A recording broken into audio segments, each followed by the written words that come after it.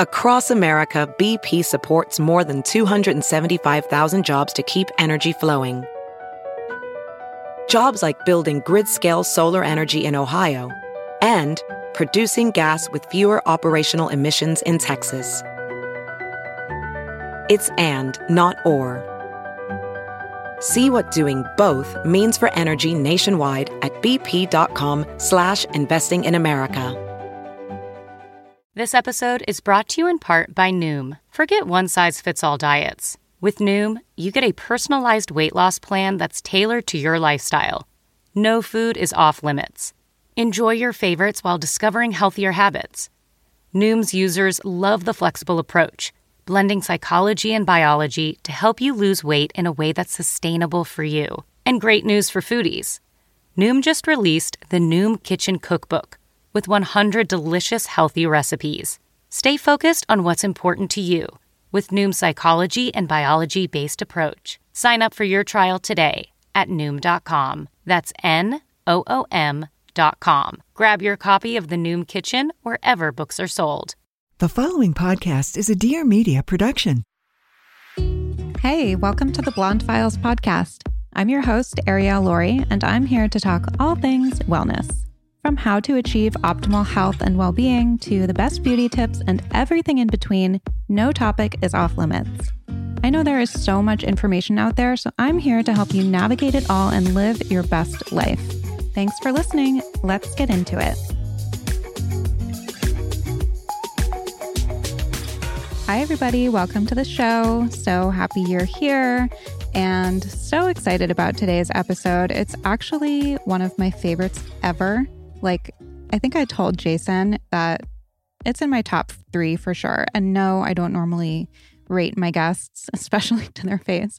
I don't rate my guests, period. But I always listen to the playback before I send audio off to my producer so I can give notes and pull quotes and do all of that good stuff. And listening to this, I was like, whoa, I'm just so grateful I get to be sober and relate to other sober people on this deep level, even if we've never even met in person. It's just such a gift. So anyway, today I'm talking to Jason Wahler of Laguna Beach, the TV show Iconic, and The Hills, Celebrity Rehab, and The Hills New Beginnings. So we chat about reality TV, of course, but also his journey with addiction, sobriety, relapse, sobriety again. He keeps it so real and has such a relatable story, even though his circumstances are probably different from most of ours. And he's just super open and vulnerable and authentic. And if you're struggling or you've ever struggled or you love somebody or know somebody who has struggled or is struggling, this episode is packed with so much helpful information and just real life experience and perspective. So enjoy. All right. So welcome, Jason. Thank you so much for being here. Of course. Thank you for having me. We both have sugar hangovers today, so we're just going to put it out there. Yeah. Yes, we do. Better than the alternative, though, right? Amen to that. That's the truth. Okay. So I'm sure everybody knows you and is familiar with you and some of your story. But for anybody who may not be familiar, can you just kind of rewind and tell us where you're from, what your upbringing was like, and how you came to be on reality TV? Oh, boy. Yeah. So my name is Jason Wahler. I'm born in Orange County at Hoag Hospital. A lot of people know me from the shows of Laguna Beach, The Hills, and my career went into the lovely direction of ending up on Celebrity Rehab. After going through a very public battle with addiction, I completely changed and turned my life around, which has brought me here today. And hopefully we'll get into it some more about talking about, substance abuse, mental health, trauma, and, just bringing conversation around those topics, which I believe is so important because I think so many people struggle with those. But to go to your question around how did I enter into reality television? So it's actually really, really funny. When Laguna first came out, Laguna Beach season 1, I was actually in boarding school at 17 years old out in Provo, Utah. I actually went to a wilderness camp, and then I went to a boarding school after. And basically, I was out there. I ended up getting a bunch of calls from Talon and Kristen and some of the other casts that were on the show, basically saying there's MTV's come here, they're doing a show, and I didn't think much of it. Long story short is obviously the show did really well, ended up coming back later that year for when they started to do season 2. And I was approached to do it because they liked, the natural controversy that I had going on within my real life. And I actually didn't want to do the show. Of all things, I was convinced by my parents. They thought it would be amazing to have my senior year documented. It'd be cool to be able to look back. Little did they know it was going to become the biggest train wreck ever. So I ended up obviously doing it, and the rest is history. So a couple things. I went to rehab in Provo. Oh my God, no way. My last time I went to Cirque. So I think it's technically Orem, but that was my 5th and final stop. That's so what landed you in wilderness school out there? When I was just I was being a typical little punk teenager, not really going to school, going to the beach, surfing, just, not staying active in sports. This is right around the time. I mean, I grew up my whole life playing baseball and, really wanted to pursue this, but, just through growing up and just the changes that I was going through, I diverted away from sports and kind of started hanging out with the wrong crowd, I guess you could say, and just struggled to a point where I was in agreement with my parents. It wasn't like I was picked up in the middle of the night and, shipped off. It was more of like, we all talked like, hey, it'd be good for you to get out of Dodge, let's refocus, regroup. And I agreed to it. And honestly, everybody's like, I can't believe you're going to do wilderness camp. And I was like, yeah, whatever. I ended up going. I actually really enjoyed it. I love outdoors. I love nature and stuff. I mean, I learned how to make my own backpack, whittle my own spoon. And, it was a very therapeutic, and it was like to connect with nature. It was actually a pretty amazing experience, but boarding school sucked. I didn't last long. I think I lasted like less than 90 days. I mean, I threatened a bunch of my codependent parents about how they need to take me back and how this is not going to work and yada, yada. And I ended up getting my way. And that's kind of where the journey started. Because we're so manipulative. We are. We're very manipulative. And we're so good at it. Like I was the same way. I mean, I would go to treatment every few years, starting when I was like 20. And I would always convince my parents that like I just needed to get out and just get back to my life, which, I had no life really, but like I could always talk my way into it. And it was to my detriment because my disease just kept progressing worse and worse. I know. Very convincing. Yes. Were you already like experimenting with drugs and alcohol, or what was it like when I mean, was that one of the reasons why you ended up there, or when did that start? I mean, that definitely came into play. So I didn't, I don't remember my first use, like, which I think a lot of people do. I don't know if you do, but something I don't remember exactly, like, I maybe had a sip here or there. I don't remember like exactly when it was the first time I got intoxicated, but the first time I was actually introduced to alcohol, I remember at like 14 or 15 years old. I was with my best friend and one of his buddies, and we had his brother buy us a 12-pack. And at 15, I still had fear around it. It was interesting because they ended up drinking like 3 or 4 beers and they got pretty drunk. I was the guy that was pouring the beer over my shoulder, like literally, like just like a little dork, just pouring it over my shoulder, pretending like I was getting intoxicated and just watching them.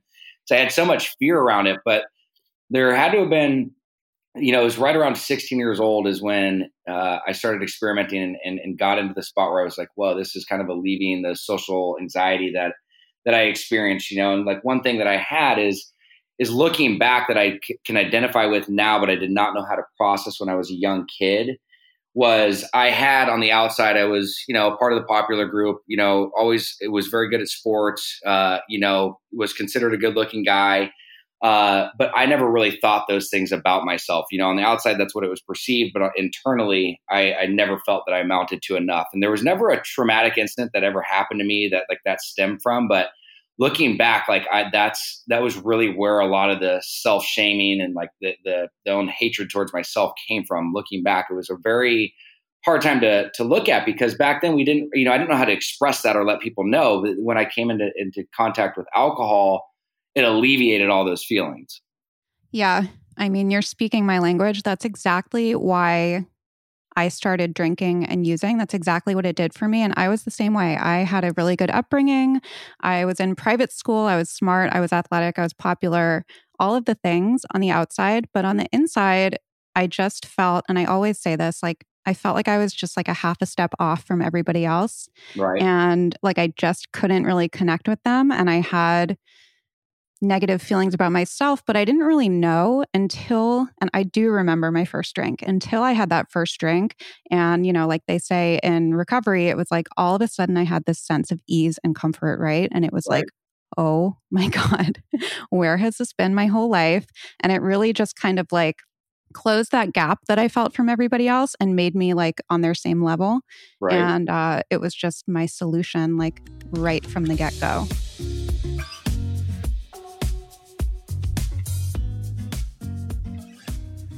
You guys may have seen me share about Public Goods over on Instagram. They are the one-stop shop for affordable, sustainable, and healthy household products, from home to personal care to pantry staples, all in one place. I love it all. I have their shampoo and conditioner, which my hair loves. There are 0 chemicals in it. And guys, I swear by their Ayate washcloth, I think I'm saying that right. It's the best skin exfoliating buffer ever. So Ayate is agave fiber. It's all natural and it's just exfoliating enough without irritating the skin. So I use it all over my body, and all these little bumps and texture issues that I was having completely went away. But like I said, it's not just personal care. They have amazing home and cleaning products, grooming products, candles, food, everything you could possibly need. Public Goods ethically sources everything, and they obsessively develop each product to be free of unhealthy ingredients and harmful additives still common in our everyday products. They are committed to making their products healthy for humans, animals, and the environment. That's right, they are super eco-friendly, so that's just another reason to love them.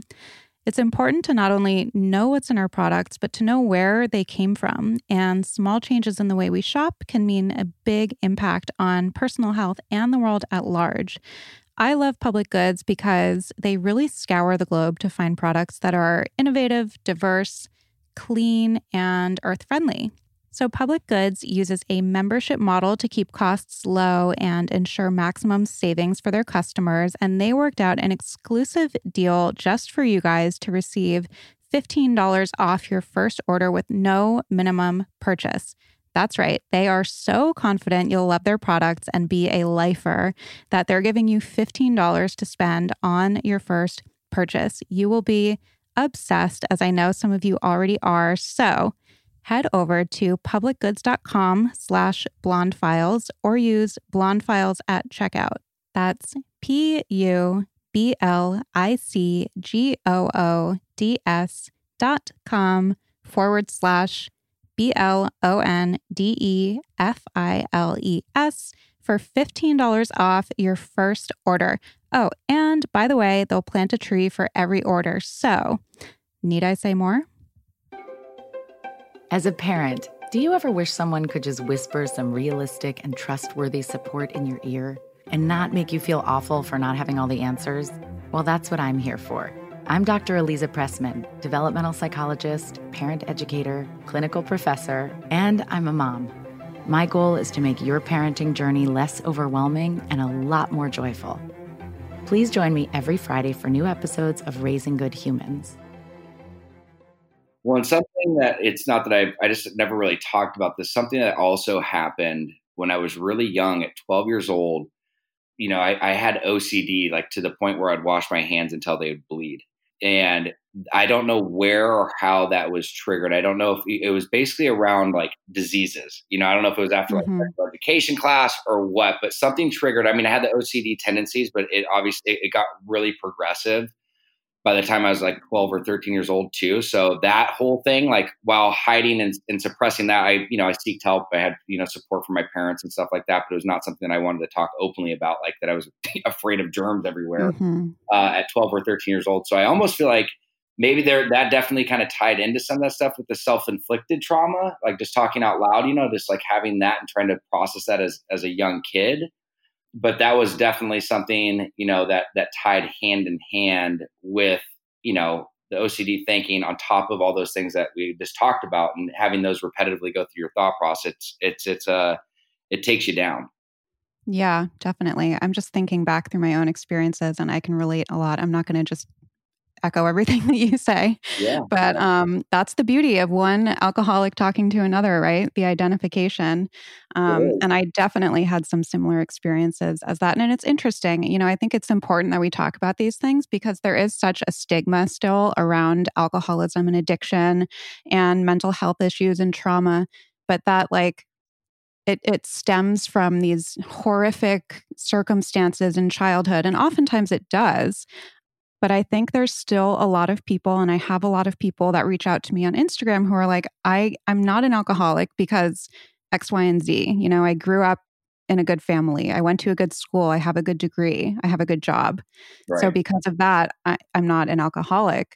So it's really interesting. No, it totally is. And I can totally connect with that. And I think it's also, again, when, I think we're similar in age, correct me if I'm wrong, but I mean, going through what we went through, there was not really resources or outlets. I mean, everything's evolved so much in the last, 10 years, 12 years, that I think if for those people that are out there, especially with those individuals that may have kids, it's like, make sure that you seek help, talk to them. I mean, there is resources and outlets out there that can help individuals, because for me, it was like, that was the biggest thing, was being able to just kind of have an outlet to talk to them. Even though I was seeing a therapist, I was not being fully transparent or honest, even with my therapist at that time. And that's something that really, that held me back, but also it was kind of like we're treading new water back then. And I think that's the other thing too, is so many people talk about, well, I don't think I have an addiction issue, or, it's like, something I think that people need to look at is whether it's sex, drugs, alcohol, working out, like if there's anything that takes you out of your norm from hitting your ultimate goals, it's something to look at. It doesn't just have to be drugs, alcohol. I mean, everything comes down to a form of balance for me. And because people will justify, it's like, well, I only drink on the weekends, or I only drink every other month. But it's like, basically based on how much you drink, I mean, yes, that can add to, you validating yourself as an alcoholic. But I mean, I know alcoholics that drink once a year that are alcoholics. I mean, it's what it does to them when they ingest it into their body and the outcome that they get. Yeah, absolutely. So how did your alcoholism or addiction progress, and how did being on TV affect that? I mean, Laguna Beach and the Hills, they were such massive cultural phenomenons at the time. They still are. But yes, we are the same age, I think. So when I was watching it, it was like, it was just huge at that time. Well, I can give you kind of a summarization of how this whole thing progressed. So, I mean, from the ages of 18 to 23, I was arrested about a dozen times. I went to 13 different treatment centers, from Florida to Hawaii, every state in between. And I really went through the ringer. Obviously, going through a public battle with addiction was not helpful. That obviously added a lot more shame and guilt, wanting me to isolate more, and that's the insanity of the disease, is everything that was going on when I was drinking. On the outside, I could see, God, Jason arrested again, Jason going to treatment again. You would think those would be, signs to, hey, let's, you need to take a look at this. And internally, it's like I knew I was struggling, but I just felt like I was so in bondage to this that I could not escape. Like the only outlet that I had and the relief that I knew was from alcohol. And I knew that it was my best friend. Every single time I drank it, I knew it was not going to let me down. I knew there was what it was going to do for myself. I knew the feeling it was going to give me. But it got to a very, very deep, dark place. I mean, my addiction not only took me from, contemplating suicide, but actually attempting suicide. And it was, it's crazy because you look at like my past growing up, like I grew up with parents today in Orange County who are still married, which is a rarity itself, 48 years of marriage, grew up with a really strong foundation, really good fellowship, a family that's very close, I really believe I was raised right. And, I thank God for that, because I think a lot of that stems into who I am today with my morals and my values and the upbringing of my own daughter and my marriage and my belief system and all that stuff. But it's crazy how, looking back, it's like, I'm just so shocked, like at where my addiction took me and, the disease as a whole. And it's something that, again, is we'll get into it more, I'm sure, but it wasn't after 23, it wasn't all done, July 23rd, 2010 into 2015. So let me say that again. And from July 23rd, 2010, which is my original sobriety date, into the year 2015, that's when I had the most sobriety time. It was almost 5 years. And then my addiction kicked back in, and it spun out of control and went a whole nother different direction. But we'll save that a little bit for later. But yeah, and I think, the TV shows themselves, they added fuel to the fire, right? I mean, at 18 years old, most of my friends were looking for fake IDs, and, I'm being paid to party and travel the world. At first it was like I was living the dream. And the way I explain my story is drinking and drugging. It was fun. Then it became a lifestyle. And then before you know it, it became a way of survival. Mm-hmm. It's such a strange paradox, right? When the thing that's killing you and making you miserable and causing all these problems is also the only thing that you can turn to. Yeah. I mean, and people, I think it's so important that we talk about this, because like going on to the point of you talking about stigma and shame associated with this, like, it's not like I woke up and I'm like, I can't wait to, drink a bottle of vodka a day and get arrested and hurt people. And like, it's like, I'm not justifying for that. Like we can get into the whole modality of it, but addiction is so multifaceted. And I just think it's important people understand it's like what we're going through. I mean, you have to be in a pretty bad place to be going through that, and I always tell people there's no such thing as recreational use of heroin. There's no such thing as recreational use of meth. There's no such thing as recreational use of drinking a bottle of vodka a day. Like, it's understanding and getting educated around those things, because we were in a really, and I'll speak for both of us, I guess, on this, is like we get to a spot where it's like, it's a very miserable existence, and that's, that part of it is, you can't explain it unless you've been there, because a lot of people always ask, well, why can't you just stop? Why can't you just stop? It's like, dude, I've been sitting there crying, literally bawling my eyes out, saying I want to stop. Like, God, please help me, like, stop drinking while I'm drinking vodka. Like, that's how it becomes. It's almost like a survival gene that we have. Totally. Like it like kicks in. Like when we're in active addiction, like we lose the right to make our own decision. Like we cannot, like, until the process is disrupted, we can't make a change. And that's something that I experienced. I mean, when I was in the depths of it, it's like, dude, the only way that I would stop is if you physically removed me and, either arrested me or intervened on me. Like that's what happens. Yeah. And I talk about this a lot. And for me, I kind of describe it as a primal thing. Like once it was in me, whatever it was, it became primal. And I needed it as much as I needed to breathe, more than I needed to eat, usually, more than I needed to sleep. And it's really important for people to hear, because I know a lot of people that listen to this show either have a loved one or they're 1 degree of separation away from somebody who's struggling, if they're not struggling themselves. And it's so important to hear that it's not a moral failing, and it's not a choice in that moment. Like for me, at the end of my addiction, but for many years leading up to it too, I was having seizures all the time. I was like totally isolated. I would pass out, have a seizure, come to, like snort dust off the ground, just Yeah. out of my mind. Like I didn't want to be doing that. Yeah. What I think people need to understand too is like, look, I'm not a doctor. I don't pretend, like, I'm here just as a person to shed hope, give, for relatability by expressing vulnerability. It creates humility, and hopefully people can connect and relate and reach out. But from this perspective, I mean, as doctors and scientists, I mean, this is the reason why it's classified as a disease, just like cancer, right? They're totally different. I'm not saying they're even close, but I'm saying the reason why it's classified is because it's a primary, chronic, progressive, and potentially fatal disease if untreated. Mm-hmm. And that's the way we need to be treating it. Yeah. If somebody had cancer, you wouldn't put them in treatment for 30 days and then send them on their way. No. And wish them luck. Correct. And just with the follow-ups, I mean, that's a whole thing we can get into too, is just with the help that's out there. It's something that needs to be talked about, is out of the, the 15,000 facilities or whatever there, I think it's more than that. I would only refer to a small percentage of them, because they actually the ones that provide ethical, quality care that are mission over margin incentivized and want to really help individuals. It's few and far between. I mean, there's not a lot of places out there that do that. So it's like, it's hard, because it's also, we're up against our own industry sometimes, that there's a lot of places out there, as we've seen in the news. It's like, there's just a lot of places out there that don't have people's best interests at heart. And it's hard to be on the other side advocating for. And that's why, like, I appreciate individuals like yourself being able to talk about this, because, for me, I believe treatment does work, and I believe you can really find and obtain a life of recovery.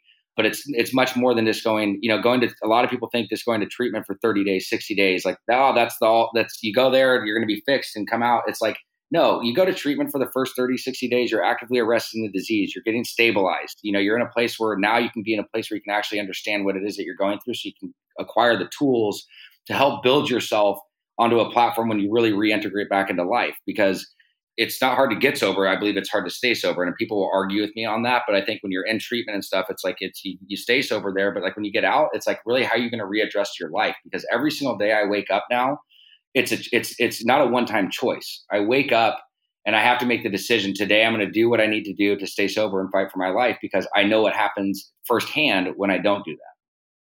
Yeah. So let's get into that. So your first time getting sober, did you have a moment of clarity, or how did you end up getting sober? And what were the most important parts of your sobriety in the beginning? I think in the beginning, again, as I went through, again, that's, July 23rd, 2010, it was right before I went into celebrity rehab. This was like, I was in Florida. This was treatment number 10 or 11. And you'd ask, why'd I go to treatment before or other things. And I think this over the course of the 9 or 10 treatments, it's like, I knew I had a problem, but I didn't really care to get help. I was so young. I was just like, it's just a phase, how people can't relate. Like people don't know what I'm going through, like with everything that's happened in my life. And, I was like, I'll get over it. That's me again, justifying for all the crazy behavior. And it's a disease of denial. Right. And I just want to get honest with myself. But after all that had happened and really got to a point of maturing and stuff, I knew that I really had an issue. And, towards the last treatment in 2009, when I tried taking my life, like I knew that there was, this is something that's taking me. But at that point, I really didn't even care. That's where this whole thing took me. But I'll never forget, there was a moment where I was with my mom and dad yet again in a therapy office for the thousandth time. I don't know. I mean, it was so many times, but my dad, who I've never seen break down before, besides when his mom passed away, he's like the patriarch of our family, the pillar for all of us. And he just looked over at me and he just said, Jason, we don't know what to do anymore. Mom and I just lay in bed like 2 planks of wood, waiting for the phone call that you're dead.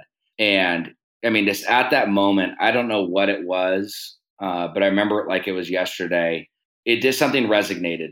And I said, I don't care enough about myself, but I do care enough about my family, and I'm going to do it for them. So they became my motivation in the beginning, and I also, it got to a point when I was there, I identified, that I finally was starting to get some clarity when I was in treatment again. It was just like, I'm so sick and tired of being sick and tired. This is 5 years of this in and out. So it was a combination. The initial thing that motivated me was my parents and family to really make that change and really, really dedicate and commit myself. And what was different compared to, because, the other times I went to treatment, it was from my parents and stuff, but I saw defeat in my parents. I saw they literally had aged maybe 10 years in the matter of 2. And, this is a family disease. It impacts, and look, at the end of the day too, is they were very, very codependent. And that's something that people need to understand, is wherever there's an alcoholic or an addict, there's a codependent, and sometimes they're just as sick, if not sicker. And, my parents, I think, bring a big point to this is they kept throwing pillows when I really should have fallen. And, they bailing me, whether it was with attorneys, whether it was with bailing me out of jail, whether it was with going to another treatment center. I love them to pieces for all that, but I think some of that too also prolonged, they're actually contributing to the illness more than supporting it at times. So that being said, though, is that was that moment of clarity that really transitioned. I won't forget that. And then ended up going to treatment. And then I came back, went to celebrity rehab.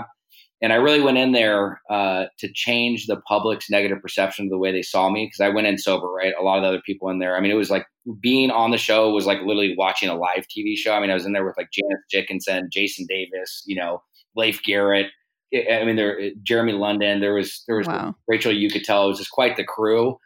So, and it worked to my benefit, because I really connected with Dr. Drew. I really connected with Bob Forrest, and it was almost kind of like an aftercare. So I went to treatment. It was probably not it was a pretty toxic environment as far as like being around all that, after having, 30 something days of sobriety while going. So it was basically like I stayed in residential while it really should have been in like a, PHP program, which is partial hospitalization. If people don't know what PHP is, so that was kind of the transition. I went from there and did my journey in there, and then, established a really solid foundation, took direction. I got really close with Drew as a mentor and Bob. And I really put my head down and I did the work. I got a sponsor. I ended up doing the steps and really plugging away at this. And I kind of removed myself from LA. I moved back down to Orange County, and I kind of hibernated. I really put myself first. And one thing that I learned is you have to put your program first over anything. And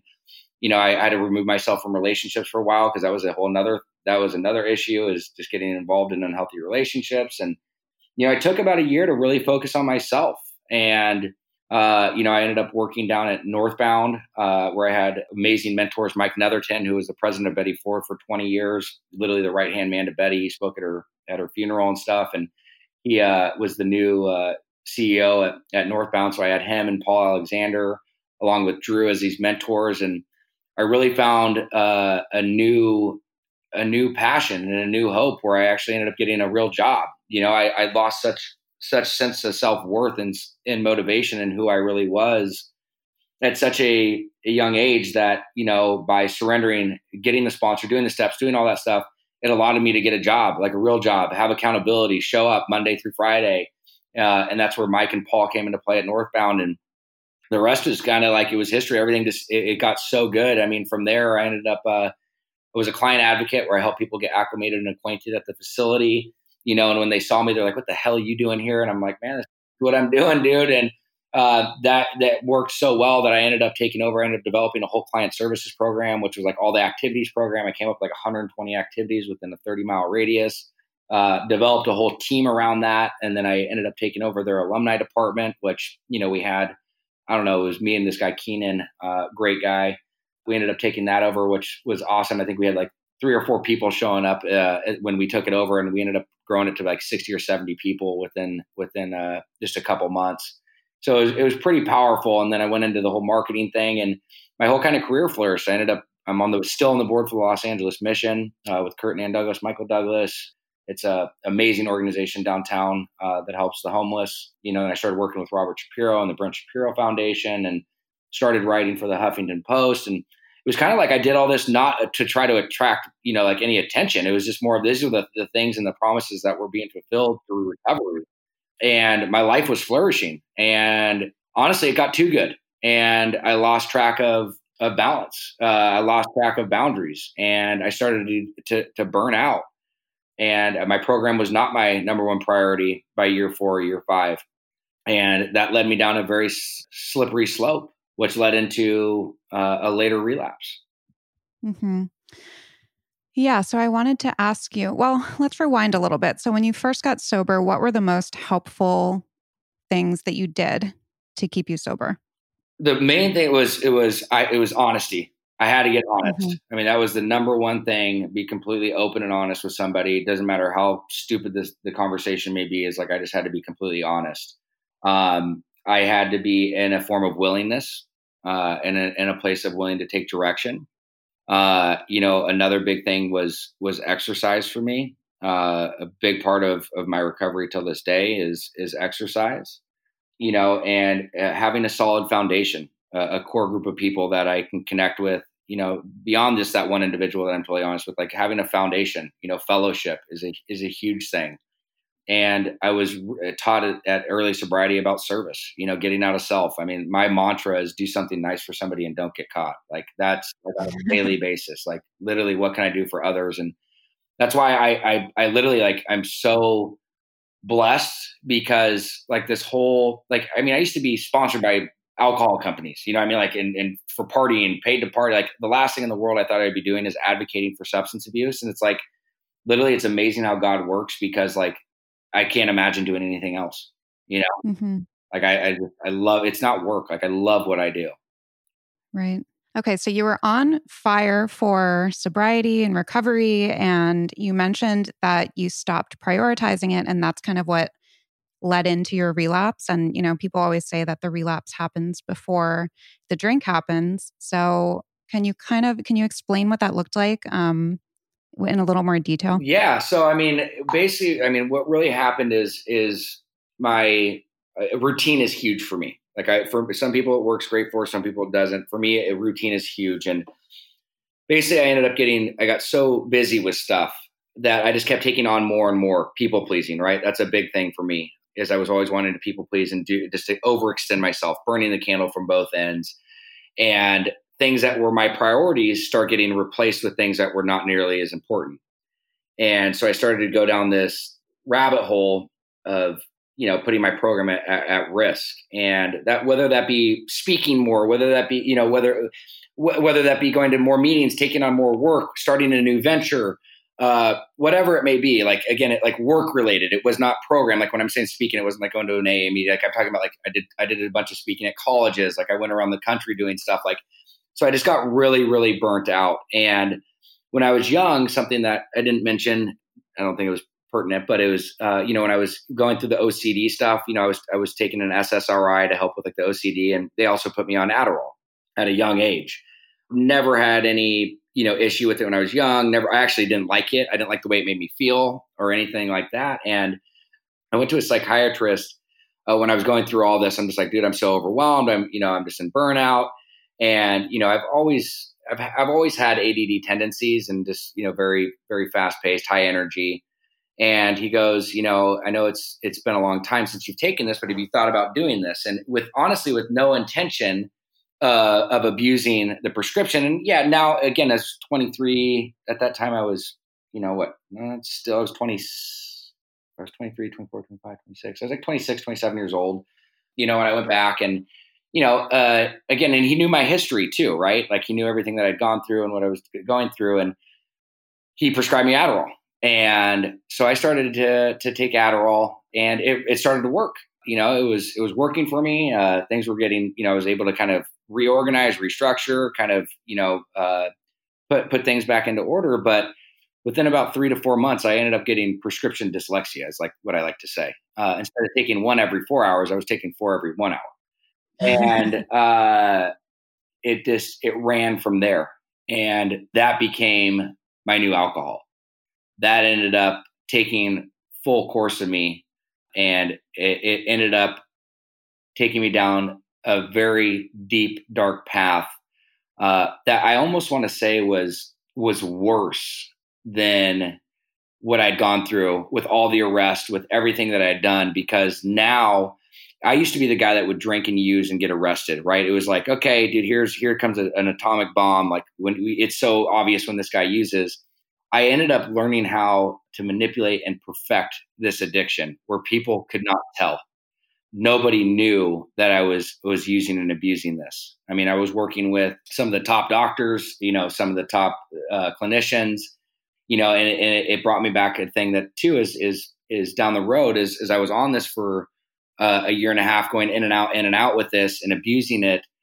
I started to drink again. And that's when it got really scary is nobody knew that I was using and still out there. And the craziest part is obviously at home, obviously my wife knew what was going on, but she did not have the tools or was not equipped to deal with like a relapse, because she met me sober. I met her at we met right around my 1 year sobriety.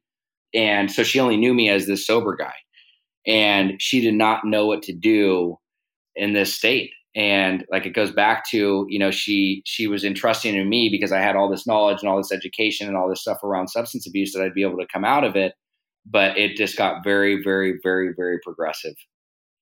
Mm-hmm. Yeah, I really wanted to ask you about how your wife dealt with that, because a lot of people sent in questions about what they can do. And we can talk about this later on in the question and answer section. But like, is there anything anybody can do when you're in that? Or do you just have to get there yourself? No, I mean, 100%. So, I mean, what Ashley again, is us being in active addiction, right? I mean, what is it? What are the signs of that? Is lie, cheat, steal, right? And that can be in many different formats.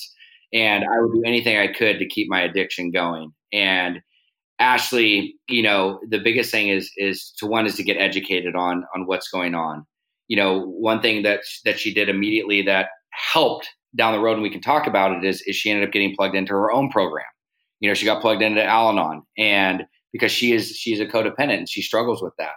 And it was as simple as this for us, is she really had to set clear boundaries and stick to them, because what would happen is she would always set boundaries, but never stick to them. And in an addict's mind or an alcoholic's mind, it was basically like, okay, well, you set these boundaries, but I just ran right over them and nothing happened. So I obviously can keep going. Like she was basically co-signing what I was doing because yeah, she'd be angry, she'd be frustrated and hurt.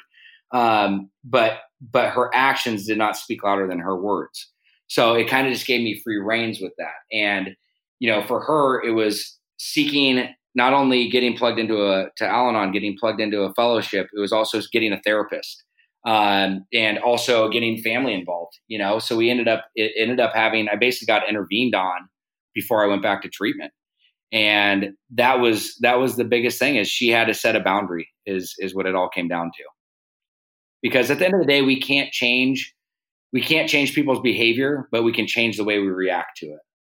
Totally. Yeah, that's great advice. When people reach out to me and ask me, I usually tell them to find support for themselves and to set boundaries because we're like bulldozers and we just bulldoze over everybody around us. We do. Because we really do. And I mean, it goes back to, like I said, with that survival mechanism. It's when we're in that stage, it's like we will do anything and everything to keep getting, it's like you said, even over food. I mean, over water. It's like the best way I like to describe this to people that don't have addiction. Imagine if you go on like the gnarliest run or the gnarliest workout where you're just literally gasping. Your mouth is so dry. You're just craving water. Imagine that feeling, but towards the drink or the drug. Like that's where mine goes. It's like that overwhelming obsession. It totally takes over your frontal cortex, all your executive operating skills. Like it's like drugs or nothing or alcohol or nothing. Right. So what does your recovery look like today? Oh man. So after a hellacious battle with Adderall, just coming back up on 5 months of sobriety, it feels amazing. This is honestly, I feel like this is the best place I've ever been in. And just to bring clarity to the whole thing is, so I went back to treatment about 2.5 years ago, would acquire about 3-4 months, relapse 3 or 4 months. And this is, again, the longest time I've had in 5 years. So people can kind of understand the context of that. But today is I went back to the basics. I keep my life very, very, very simple now. I basically every morning I wake up, I do a gratitude list of 3 things that I'm grateful for, not only what I'm grateful for, but why I'm grateful for them, because that's really where the meat of the substance lies, because you actually get to see like, okay, I'm grateful for my wife, but why? Because she's an amazing mom. She takes care of me. She's a loving, compassionate, kind person that listens to me when I'm struggling. Like it brings that more meat to the gratitude list. So I think it's important when people do gratitude lists to actually do the why. I do a little meditation. It may be from 2 to 5 minutes. And then I do a little prayer right after that, after my mind's calmed down. And then, when we were not in the quarantine, I was going to a meeting basically 5 days a week, getting plugged in there, and then doing some form of exercise 3 to 4 days a week. But since we're in quarantine, what I'm doing now is I'm actually interacting with individuals. Like I have a core group that I am connected with. There's about 6 of us guys, where I personally am having a hard time with the Zoom meetings. I don't get as much out of them, whereas I do when I have a face-to-face conversation with an individual for about 15 minutes, checking in, letting them know where I'm at, being totally open, honest, and vulnerable. So that's kind of what I'm doing for my meetings right now. And obviously being of service and doing a lot of different talk shows, doing a lot of different podcasts. But in regards back to the routine is after that is I also make sure that, I'm eating healthy. That's something that has been, besides us having our sugar cravings last night and eating a bag of gummy worms, diet is huge for me. I notice I feel so much better when I eat healthy and clean and I take care of myself. So I try to eat, a well-rounded meal, but I always try to, eat lots of vegetables, eat lots of fruit and a little bit of protein and stuff. But that's really kind of what my program looks like almost every morning. And I don't do that. And it's funny because it's obviously I'm not 100% perfect at that. But when I don't do one of those simple things that I just listed, because it only takes me about a couple hours to do every morning. Right. And it's about making that choice to do the right thing, to have the best life I can, to be the best husband, to be the best, to be the best dad, to be the best son, whatever you want to call it, best friend. And I really feel out of line when I don't do one of those things. So it's amazing how it's really been ingrained to me, how it really has an effect on me when I don't do those. So it's cool to have that triggering emotion, like, I didn't do the gratitude list. Got to make sure I do it, whether it's a few hours later in the day, I'll make sure that I get it done. So that's really what it looks like now. And yeah. What would you say to people who who say, like, I don't know if you get this, but whenever I talk about my recovery or if I'm talking to somebody one-on-one who's like sober curious or newly sober, they're like, it sounds like so much work. It sounds burdensome. It sounds like your life is over and now it's like fully dedicated to this thing. And like I'm still very active in my recovery. I'm a little over 6 years right now. That's awesome. Congratulations. Thank you. And I have like new girls who I work with who are like, well, I still have to do all of this at 6 years, at 10 years, at 20 years, Right. you know? So what would you say to that? So, I mean, look, I do not miss my old lifestyle. I do not miss it at all. For me I changed my thought process around it. And it's like, I get to do these things. It's not that I have to do these. It's like, I get to do this stuff because there's many times in my life where I had my freedom taken away. And these are things that not only when I do them, is it benefiting those around me, but it's really benefiting myself. And I'm getting to know myself. I tell you, the number one gift of sobriety was getting to know me. I didn't know who I was for so long. And by doing this work and being connected and being able to be present and be in the moment, there is no other greater gift than that. All the other stuff that we are distracted by, we live in such a false sense of reality today that people are so obsessed with, whether it be instant gratification, whether it be through social platforms, there's just so many things that are distractions out there that for me, like this whole process is taught me to be in the moment. And there is no greater gift than being present. Like, that's my honest opinion around this. And the work for it, you're putting equity into yourself. Like, versus other, like, what else are you going to put equity into? Your family and other things, but if you're not in if you're not in an amazing place yourself, how are you going to be of a benefit to others? So, the other thing I want to add real quick is a big piece of my sobriety is God. If for other people, it's higher powers, whatever it may be. Mine is God, and I'm really connected to that. And that's one of the biggest things in my program, is having that spiritual connection. I'm a guy that goes to church. I implement that stuff into my life, and it's very beneficial. And I think we're able to talk about this on here is also, I'm going back through the steps. I'm starting from the front of the book, about halfway through, and we're going all the way to the end. And that's something I've never read from cover to cover in the big book in the 11 years that I've been in this stuff. I've never read it from cover to cover, literally from the prefix to the end. It's amazing, And again, I'm at a place where I'm taking direction. I'm surrendered. The best of my decision making kept getting me back to those crappy places. Right. That's amazing. Psychic change is coming. I love what you said about the present, because that's the only thing that's real. Like the future is not, or the past is not real. The future is not real. Present is really all we have. And then you said something about freedom. And I think I want to touch on this for anybody who might be sitting there thinking, well, I've never gone to jail. I've never had seizures, I'm physically free. But you can have physical freedom and still be a slave to something, even if it's just 100%. The glass or two of wine that you need every day after work. It goes back to what you were saying in the beginning, like if it's keeping you from certain things, and if it's like, I felt like I was imprisoned by drugs and alcohol, even though I had, quote unquote freedom. So no, 100%. And I'll give you something, real quick, as somebody told me this, and it's kind of a mind trip. In the moment, it is impossible to have a problem. Yeah. It's for me, it took me, I was like, wait a second. But like, you have a problem like in the past or in the future, like you can future trip or you can go dwell on stuff, but like actually in the moment, it doesn't matter if you're in any given moment, you cannot, it's impossible to have an issue.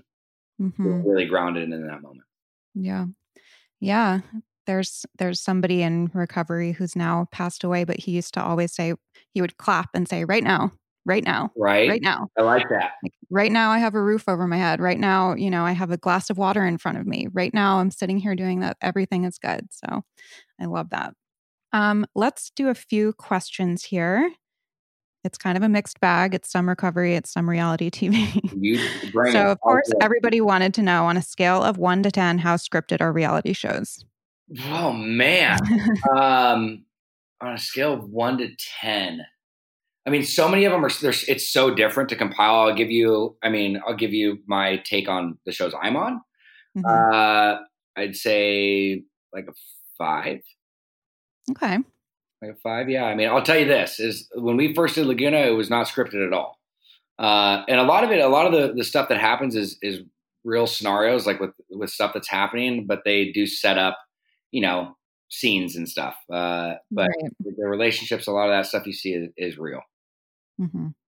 Interesting. Okay. Has being back on TV and in the spotlight been difficult for your sobriety?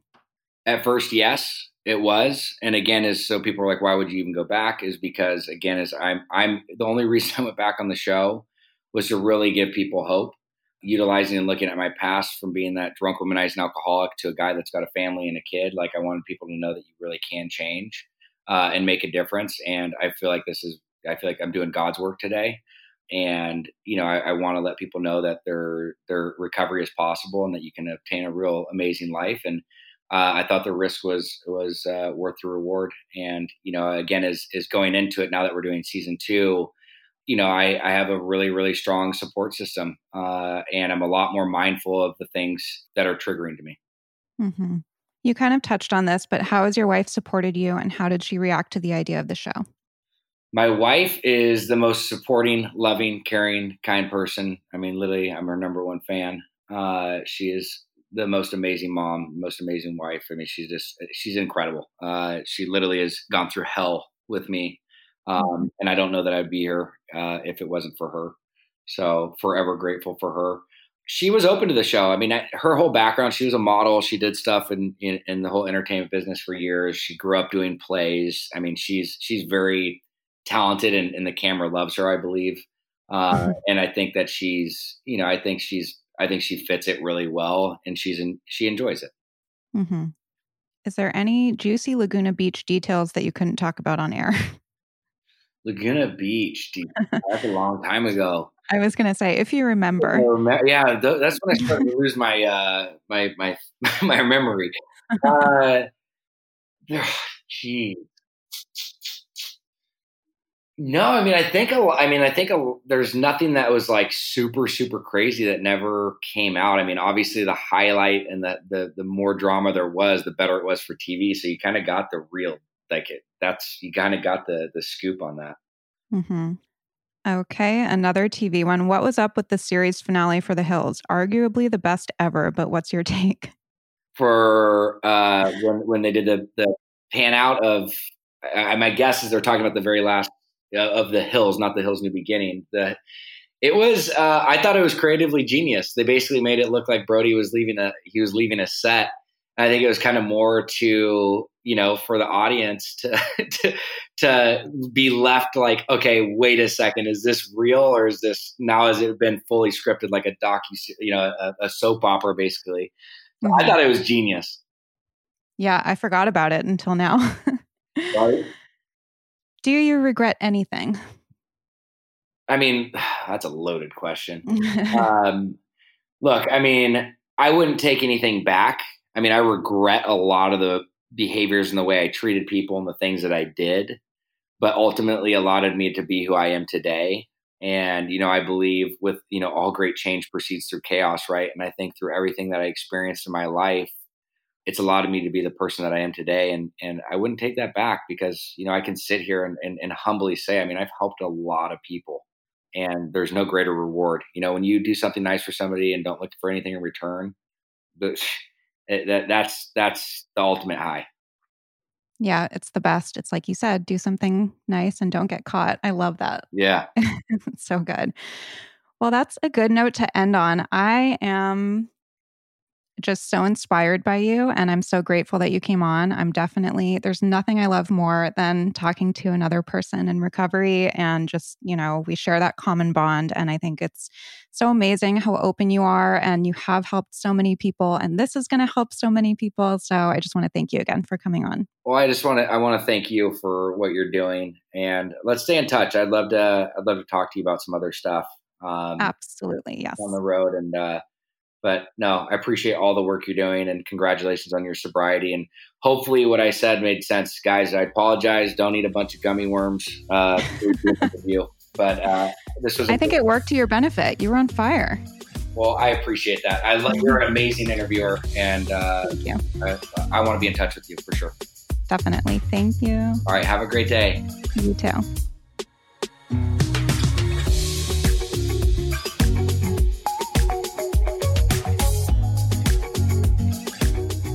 I hope you enjoyed that episode.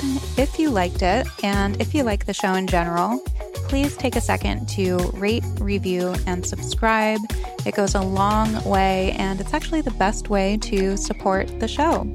Also, if you want to see more about each episode, you can head over to the Blonde Files podcast on Instagram. I'm always posting about each episode there, or over on my personal page at Ariel Laurie.